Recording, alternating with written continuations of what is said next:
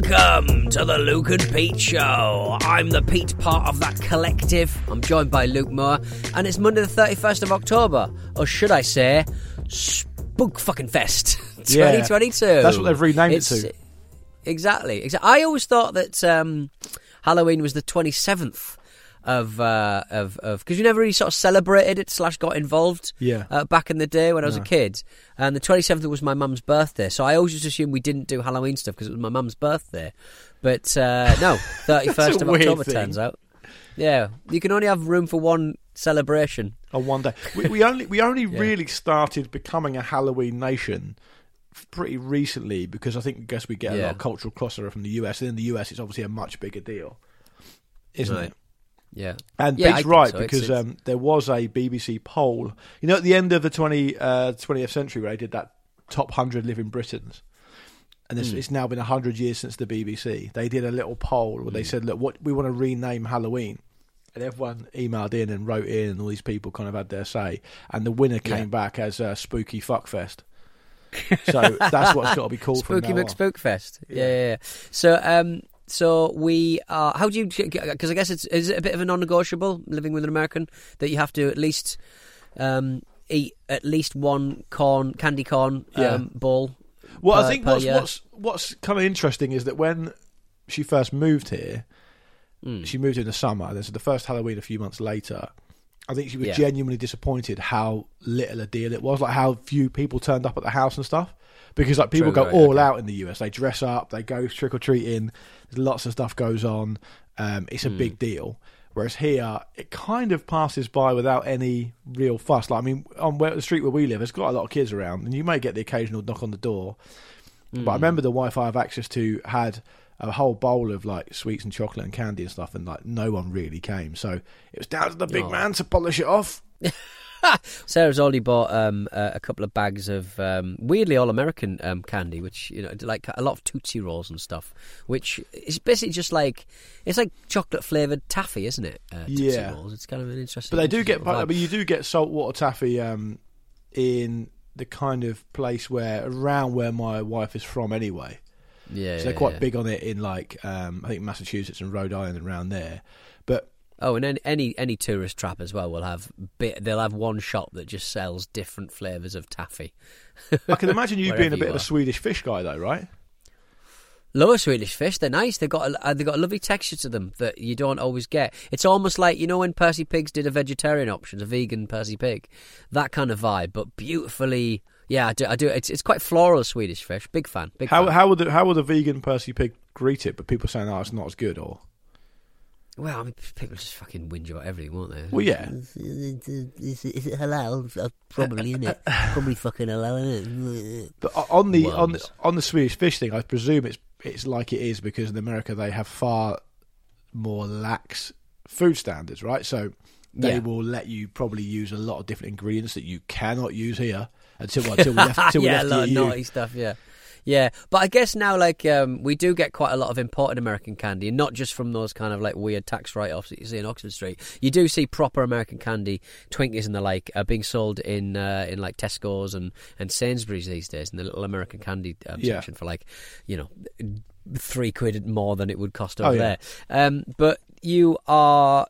So presumably those have been cleared by the EU food safety standards, because they've been on the shelves for quite a while. So they can't be using anything particularly nefarious. It's those. I mean, where I worry is the ones that I had in California. Those Mexican like spoons, plastic spoons, filled with like this kind of like sweet, spicy stuff that was delicious. But it didn't look like it'd been checked by a lot of people. It looked very DIY. Well, I think your stomach is essentially like a barren wasteland now, anyway. Though, right? It's like I Am Legend. You've got little Will Smith and a dog walking just around. Running around. My lower intestine. Yeah. I always find American candy a bit of a mixed bag because I really love their peanut butter M&Ms. I don't know why, and I suspect this is probably a food standards thing. The reason we don't have all those flavours of M&Ms it must be because like, the recipe won't quite work with the chocolate that we have to use and stuff. Because they don't really taste like as good as the M&Ms in terms of quality we have here, but they do have loads more interesting flavours, particularly peanut butter, which is the absolute goat of M&M flavours. Well, the thing that gets me is that, like, in America, like, there's 15 kinds of Slim Jims, and we don't even have one Slim Jim. And it's like, we have a Pepperami, and it's unlovable, and there's like 2. We don't even have one of those, you don't really see the thick ones anymore, or the ones in a bun. Remember the Pepperamis in a bun? I love those things. They were a little sandwich for Petey. You're the only person in the world that thinks that's good. That's why I discontinued. Pepperami wide boy. Yeah, like I'll tell you something now. Pepperami had a moment. They had a moment. They had those adverts that everyone loved with the little kind of crazy little Pepperami, and they started to get big for their fucking britches, quite frankly, and started bringing out a lot of different products. The wide boy, the Pepperami in a roll, the different flavours, the one with the black packaging that was really spicy, and people weren't there. People weren't here for it. They didn't want it. I think they were. I've always been. They were humbled man. by the customers of the UK. Everyone took the piss out of Jackmate on Jackmate's Happy Hour, one of our fine Stack Stable. He said that he used to take the condom off the Pepperami and chew on the on the. No, I think it was that he didn't know it had to be removed. I think he ate it at the same time. No. When he'd eaten it, he would chew on it like chewing gum. Oh, which right. is exactly what I do. It's exactly what I do. I don't. You That's paid not a for it. comfort to him. You chew on it. He's the same boat as you. Yeah. Sorry, Jack. Yeah, you're probably right. Actually, I make this up, but was there someone that we knew? I mean, it might have even been Jack, but possibly not. Who used to eat the red bit of the baby bell as well? Oh yeah, that rings a bell. Or did they chew on it? Well, that's something I had in America. Wax lips. You don't see them in the UK. They've never come over. Like classic fairground wax lips, where they have this sugar and some kind of petroleum wax that they just these big stupid lips, and when you finish with pretending that you've got big lovely Marilyn Monroe lips, you can chew on them. You can just chew it into a little ball and then spit it in the bin. It's disgusting. Yeah, but like it's not edible. It's just not edible. I don't think but it's sweet. Happening. That should not be happening. I mean, as you've described, isn't it made of paraffin wax or something like that? Paraffin wax, yeah. And so it's delicious. So I guess in a way, nice. then it's no different in principle to chewing gum, right? No, yeah, exactly. Yeah, I guess you shouldn't be. Swallowing chewing gum either. I can remember at school, the science teacher, the actual science teacher, used to say to us when we were caught for chewing gum that she knew for a fact that it would stick your ribs together. And it's like, how far away from scientific principles do you want to be by saying shit like that? How is it in your ribs? Yeah, just say what actually happens. It's probably horrific anyway. At least it'll be vaguely believable. True that. I completely agree. Absolutely ridiculous thing to say. Yeah. Anyway, it is Halloween. I saw a really spooky Halloween story. Is this spooky or is it just a little bit weird? Earlier, I mean, it's probably last week, I think now, that in Pembrokeshire, they were digging out some foundations for a department store, right? Right. Or they had knocked the department store down. They were going to replace it with something else. They were doing something to the land under an old department store anyway, and they found 300 skeletons underneath. That's too many skeletons. It's like they're having a big party down there. Unbelievable. Yeah. So basically, apparently, but I guess if you find one, you're going to find a lot more. So they found out. Well, yeah, I guess. But they found out that so there was a Dominican order of monks at a place called St Saviour's Priory. But this. I mean, they were founded, I think, in 1256. So they were saying that, like, dating the skeletons, they date back at least 600 years, essentially. Yeah. And there's quite a lot of range of different types of people there. There's quite wealthy people buried there. There's general kind of normal people buried there as well. Well, it could have been a mass grave after a raid on the town in the early 15th century, but it was used as a burial site up until the 18th century, and it's never came up before. That's amazing. That's a Halloween story for you right there. Isn't it? I like the idea that I mean, when you start digging, like, you find one hand, you're like, I would just cover it back over with some soil and get someone else to do that bit of the job, because then they can discover the horrors of how deep this actually goes. What's your cut-off, though? So clearly there's a cut-off here. If it's 600 years old, I don't mind it. If it's someone that's been buried 2 weeks ago, I'm not going anywhere near it. Well, there was a man found in Japan, in Universal Studios Japan. He was found just in a hedge. And it's rare that How long have you he'd been dead for a couple of days. He'd been dead for a few days. That would be that wouldn't be nice. There was a really horrible story about the lack of humanity in, I think it might have been LA, maybe, could have been New York, right? Where a guy died on a circular route of the subway, and he just sat there. He just sat there, just going round and round. And yeah, round. I think people just thought he was asleep or whatever. And he was on there for like days, and no one really kind of checked. And that is depressing. That is depressing. I completely agree. I mean, that is. Oh, well, I mean, imagine not seeing your depressing. family member for ages and then getting on the subway. I better go and visit him because he's going to be on the subway route near his house, right? So, I guess so. Yeah. And you get on and go, oh, there he's over there. Oh, he's dead. To be honest, if he's the sort of person who's doing laps on the fucking Yamanote line, if he's sort of doing laps, I don't think he's probably particularly well looked after. I don't think anyone's going to be looking for him. No, but I think he was on it to do a normal route, and he died on it. Right. Okay. During his commute. Oh. Yeah. I don't like that. I'll tell you what, though, what like made me think of was it's a circular line, right? And if you're taking this into London, the Circle Line, London's probably one of the better ones because the trains are newer. Right. What if you're going to? So if you're going to choose to die on a subway line in London, I would choose the Victoria line, but the Circle Line isn't the worst one.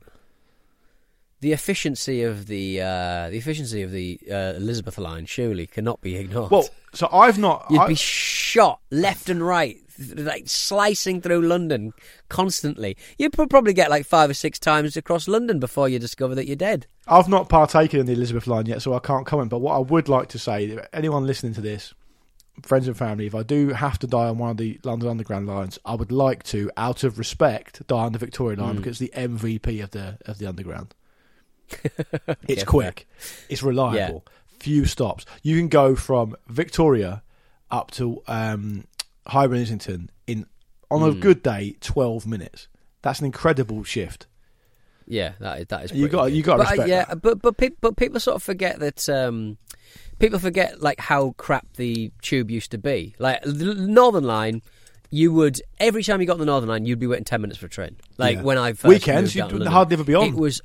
It was atrocious. It used to be. So I think people should be thankful. Yeah, how good it is. One of the things they must have done now, though, to save money, I think, particularly on the Victoria lines, they've definitely turned all the kind of cooling systems off.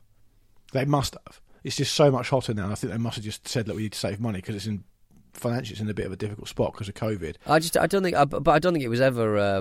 But it wasn't ever heated or air conditioned, was it? No, but there are. So basically, down some of the platforms at the end, there would be these cooling vents, and they would be pumping out quite a lot of cool air. It's not aircon. It's just like a cooling vent, and they seem to have been completely turned off now. Well, look, I mean, if you're going to hit your climate emissions targets, those are the sort of things that go first, unfortunately. I think it's because they're trying to save money. I think they came very close to having to close the whole thing down a while back, didn't they? Because of the government were holding them to ransom because of the way the financing works. Anyway, that's boring. I'll tell you what's not boring. I finished that Adam Curtis series. Oh yeah, Trauma Zone. That was. That was bleak. Yeah, you did tell me one particular scene that. Put it down on my day, I must admit. Yeah, it's difficult to kind of really maintain positivity when you've got scenes like, rural people having to dig up old World War II soldiers to see if they've got anything on value on their corpses because they're so poor. It was really, really awful. But it was a really interesting and revealing explainer. And I think what he's going to try and do, so basically this series on the BBC iPlayer, available to everyone for free, It's set from 1985 to 1999. It's 7 episodes. And I think what he's doing is setting the scene for how Putin came about. Because the very final episode, really only the last half of the final episode, Putin starts to make an appearance. It's all about the oligarchs and how they took advantage of the collapse of the Soviet Union and all the rest of it. But it's using completely archived footage that has just been discarded by other BBC journalists. So it's really compelling. It's almost like I said this to you before, it's almost like a completely new type of documentary. It's brilliant to watch.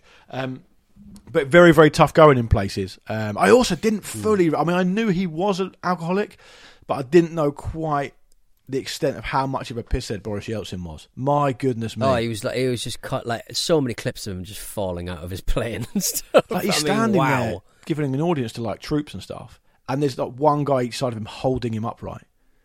Right, yeah. At one point, he walks past, like, a military band, just picks up the baton. Just starts conducting them. That's waving it around. Screaming into the mic, singing. Yeah, there's a lot of stuff going on. It's a really fascinating documentary. Yeah. It's well worth watching. I would recommend it highly to the Luke and Pete Show family. And I would highly recommend the film I saw on Friday night, which is fucking brilliant. And if you've listened to the Luke and Pete Show over the past couple of weeks, you'll know about it at high volume. Banshees of Inisherin. Oh, yeah, is it good? The Banshees of Inisherin. Really good, really good stuff. Obviously, those two, and the director's very good. Very theatrical. It sort of reminded me of, like, you know, Irish. I mean, to be honest, the only Irish player I really know anything of, Brian Friel. Very Brian Freely, right? You know, all about place and about belonging and about friendship, and it was. It's really good stuff. So I've heard great things. I'd definitely like to see it and read that advert that was really loud for people. People should know that we don't. We run a pretty tight ship, and we don't have any control over that, so we have to just get it sorted out. But it's not our fault. Sometimes they're really quiet, sometimes they're really loud, and we ask, and it's just I don't know why. It's sometimes loud and sometimes quiet. Tell me why. Oh well, that's what Pete says. Tell me why. He calls up the company responsible and goes, "Tell me why," like that. And I do it very quietly, so they got to lean in and then I go, "Tell me why." Shout at them. All right, let's have a quick break. When we come back, we'll do some emails because we've got a few to get through actually. So let's do those. We'll see you on the other side of this.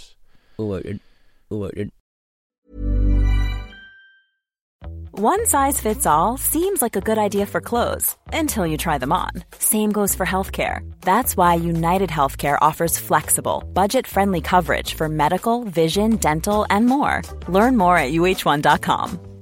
It's that time of the year. Your vacation is coming up. You can already hear the beach waves, feel the warm breeze, relax, and think about work. You really, really want it all to work out while you're away. Monday.com gives you and the team that peace of mind. When all work is on one platform and everyone's in sync, things just flow. Wherever you are, tap the banner to go to Monday.com. Many of us have those stubborn pounds that seem impossible to lose, no matter how good we eat or how hard we work out. My solution is PlushCare. PlushCare is a leading telehealth provider with doctors who are there for you day and night to partner with you in your weight loss journey. They can prescribe FDA-approved weight loss medications like Wegovy and Zepbound for those who qualify. Plus, they accept most insurance plans. To get started, visit plushcare.com/weightloss. That's plushcare.com/weightloss. All right, it's a Luke and Pete Show. I'm Pete. That's Luke. Let's do some emails. Yes, what email would you like to go to first, Lukey? Sorry, I would like to do an email from John and Lauren, who have emailed in with the title, "The Luke and Pete Show played a role in our child's birth." Yes. So this could go either way. Let's check it out. Get that baby out here. Get it out of them. Get it out. They actually included a photo of their beautiful, cute baby as well, so good on them. They say, I presume it's John writing this, so I'm going to assume it's that. Hey gents, was recently talking to my friend about the birth of my first child, and he thought you might be interested in this story. 3 months back, my wife began having contractions, and after about 8 hours, it was time to head to the hospital. Due to an excess of people at our chosen hospital, we had to drive about 15 minutes farther to our new destination. I had been listening to your show and it automatically came on when we hopped in the car. I asked my wife, brackets, who was in quite a bit of pain, if I should turn it off, to which she replied, no, they're funny to listen to. Well, fast forward about 5 minutes to where Peter's talking about Baileys, at which point my wife screams out, turn it off, turn it off. It was at that moment of utter terror I was reminded just how much my wife hates Baileys Irish cream. Anyway, our baby came out healthy and on time, and my wife and I would like to have a good laugh about your involvement in our trip to the hospital. Thanks for continuing to make us laugh. Cheers, John and Lauren. P.S. Here's a bonus pic of our son Everett, and he is a lovely, cute boy. So congratulations to them. He looks very clever. He looks, he's got a look at him going, hi guys, now if you could stop talking about Baileys in front of my mother I would be very... And a great name, Everett. Don't hear a lot of them. It's rare that you have a child's name that isn't A, mad, or B, really common. So Everett ticks a lot of boxes for me. Great stuff. Is that a compliment? Well done. The way you said that? What do you mean? I think you meant well there. It's rare. That come across well? It's rare, and it's quite rare, and it's not common. And it's not rare. Okay, so what you mean is, rare. I like it. You mean it's rare, but it's not also common as in. But it's one of those. Frequency? It's not one of those rare names that is like fucking Keanu or something. Oh, I see what you mean. You know what I mean? Keanu's a bad example because I guess nowadays you would get quite. Have you seen Matthew Perry's been slating Keanu Reeves in his autobiography? But is Matthew Perry in a bit of trouble? Do we need to be sympathetic towards him? I think he is. He put in his book. I mean, I guess, yeah. Well, look, fine, but it's just I like to think that he wrote his autobiography, but hadn't, because if you don't sort of consume like Twitter, you don't consume social media, like you wouldn't know that Keanu Reeves is beloved by a lot of people. You know, things he's been through, the fact that he rides the tube or the metro. Yeah. Complains about the aircon on the Victoria line, etc. He's quite beloved by people, isn't he? But I remember a time when he was treated with slightly less kid gloves back in the day. Remember when he was in that band Dog Star? Yeah, I remember seeing them in Reading, and he basically and people were throwing stuff at him, and he was treated as like being a bit of an airhead and a bit of like good looking but a terrible actor, etc., etc. Well, he's not a very good actor in my view. No, he's pretty poor, but he's kind of beloved. He's a bit of a darling these days. And I think Matthew Perry's just doing a joke he would have done in the noughties or in the 90s. But he's kind of, I think he basically said that it's upsetting that River Phoenix is dead and Keanu Reeves is still walking around, which is just. Well, Keanu, what have I done to deserve that? It's a bit strong, and B, it's just a bit strong, isn't it? Really. I think that, but you think he's essentially not realised, caught up that people actually quite like Keanu now. Yeah. I just don't think he's had the update. He's not read the memo. There's a bit in the first Matrix movie, which is obviously pretty iconic, as a film, where he first finds out that shit's going on, and he gets he's in his office and he gets a package, and inside the package is a mobile phone, and it rings. Sony Ericsson. Yeah, there's a Nokia, isn't it? Famously, it's a Nokia. Is it? I thought it was a Sony Ericsson. Look at the screen. It's the Nokia. Is it? Yeah. Matrix. Because they sold them afterwards. John had one. They're definitely Nokias. Okay. Anyway, it doesn't matter. It starts ringing. And so the scene's weird. He's got to try and get out of the office. People who are listening, who've seen the movie, they'll know what I mean. And at one point, Morpheus, who's the Lawrence Fishburne character, says to him, you need to get out of the office now. You need to get out that window, climb down that scaffold. But he's on about the 50th floor, right? Yeah. And so he doesn't want to do it. And there's this one take where, one scene where he just looks in, and Keanu Reeves looks to him round and says to himself, this is insane. And it is the worst take of anything. Like, I cannot believe they let that in. Like, it completely takes you out of it. Like, it's so bad the way it's done. And for the budget they had, and for the vision they had, I just think to myself, is that really the best take Keanu Reeves did? Because if so, we need to see the others. We need to see it. Because it's almost like someone's replaced, like lobotomised him. Check it out, honestly. It's really bad. I don't know why it's never really talked about. To me, it seems crazy. The other kind of controversial, maybe, film opinion I have is that, do you know the film Gladiator? Yes. You must have seen Gladiator, right? Yeah. Back in the day. I feel a bit like Russell Crowe growled his way through that, and everyone thought it was amazing. And I'm not sure he's definitely done much better. He's definitely had much better performances than that. But all of a sudden, no one really seems to mention it. But I remember when he was when that film was released, and nobody was necessarily talking about his performance. He was treated as just big lad. Who wants men to Mate, he won Best Actor at the Oscars. Did he? For that film. Fuck off. He did. For that? Yes, that's what I'm saying. Jesus Christ. So he won Best Actor. I have my revenge in this one. Yeah, and Joaquin Phoenix didn't win Best Supporting Actor. Honestly, I don't understand why. I'm not saying he's a bad actor. I think he's a good actor. He's done some great movies. I really like the film. I just think that it's completely kind of been, I don't know, like airbrushed out of history. That he won the Oscar for that, and it wasn't that good. Like genuinely, it genuinely wasn't that good. Given that, like, I imagine, what year was it? 2000. So he's up against Javier Bardem, Tom Hanks in Castaway, right? Yeah. Ed Harris was in that movie about Jackson Pollock that year, and Jeffrey Rush, who's also a brilliant actor, was nominated that year, and he won it. Like, to be fair, in the following year, he didn't win the Oscar for A Beautiful Mind, and he's much better in A Beautiful Mind than he is in Gladiator. Gladiator's just obviously a blockbuster where he just has that presence, fine, but he growls his way through every fucking line. So anyway, I don't know how we got onto that. What were we talking about? Keanu Reeves. What were we talking about before that? Who knows? Who knows? Congratulations to John and Lauren, their son Everett. Well done, Everett. Well done, little baby Everett. Incredible. Very adorable. One more email to squeeze in before we go. This is from our friend Max, who says, a while back you guys were talking about office etiquette help, because fellow listener Usman was starting a new job and asked about it, and he said, and Max says, I thought I'd tell you about a couple of the interesting characters I've encountered working office jobs. Hopefully Usman can take some lessons from these rogues. First was a lad called Sean, who one day decided to change his screensaver to a bikini-clad woman bent over. When challenged by the manager and told it wasn't appropriate for a work computer, his response was, "What's the problem? You can't see anything." And so a supervillain was born. You can't see anything. It's ridiculous. Max also says the second was a guy named Tim who had an interesting side hustle of buying Xbox Live codes from a Tesco in Jersey, VAT free of course, and then selling them on eBay for a profit. He was apparently making hundreds of pounds a month. The problem though was his side hustle took up about 75% of his time, so he was sacked for not doing his actual job. That's quite innovative.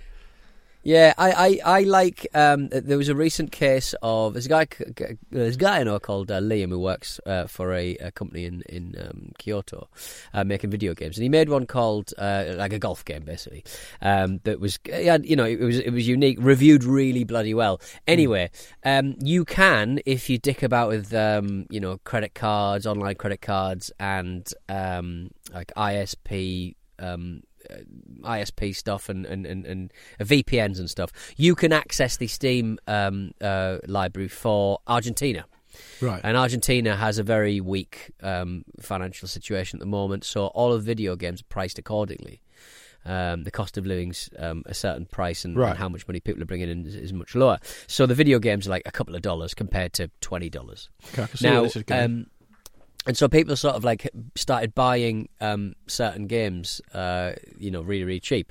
But a weird quirk of the Steam system is that they don't necessarily... They just look at popular games that are really sort of got a bit of buzz around them, and it doesn't matter where it's from. So weirdly, some of these games that are being bought for like a couple of dollars, instead of being pirated in Argentina, actually helps them in America. So it sort of jumps up the leaderboard because people are downloading them really, really cheap in Argentina, which obviously doesn't help the software company's bottom line, but it does help with the marketing of the game. So it's a nice little kind of swerve on there. So there you go. But this is a stupid question. But if you were buying that from Argentina, would you get a Spanish language version, or do they not bother with that? No, I think most languages, most versions will ship with every single language in there. There's no point in making. They'll have every language on there. So those who are unclear about what Max's friend Tim Hill or colleague Tim was doing was he's basically buying things up, saving. I guess the VAT would have been 17.5% then, or whatever it was, because Jersey. The island of Jersey wouldn't apply the VAT, so he's making a 17.5% say margin when he sells them on. But the thing is, if they're second hand, I suppose if they're unused, it doesn't really matter. Because as I say, if they're second hand, maybe they'd have to do them at a discount anyway. But I suppose if they're unused, they can retain their price. I actually admire the entrepreneurial spirit of it. But clearly, you've left the back door open there. If you're going to get fired from your actual job for doing it, that's not really what you want to achieve. So it's not ideal. It swings and roundabouts, is what I'm trying to say. All right, Peter, I think we should wrap up there. Maybe people will have some opinions on what I think about Keanu Reeves and what we both presumably think about Russell Crowe and Gladiator. Is that a hot take? Who knows? It can't be hot because it's a 22-year-old take. So very lukewarm. People may have their opinion on it, but we will of course be back on Thursday for more of this stuff. hello@lukeandpete.com is the email address. @LukeandPeteShow is the social media destination. Rory, our beloved friend and producer, shares all the visual aspects of our show and the stuff that we refer to up on the old Twitter and the Instagram, so do check that out. Anything more from you, Peter? No, let's get out of here. All right, see you again soon. See you on Thursday, in fact. Have a good one. It'll be November next time we see you. Bloody hell, where does the time go? Christ. Don't answer that. I know where the time goes.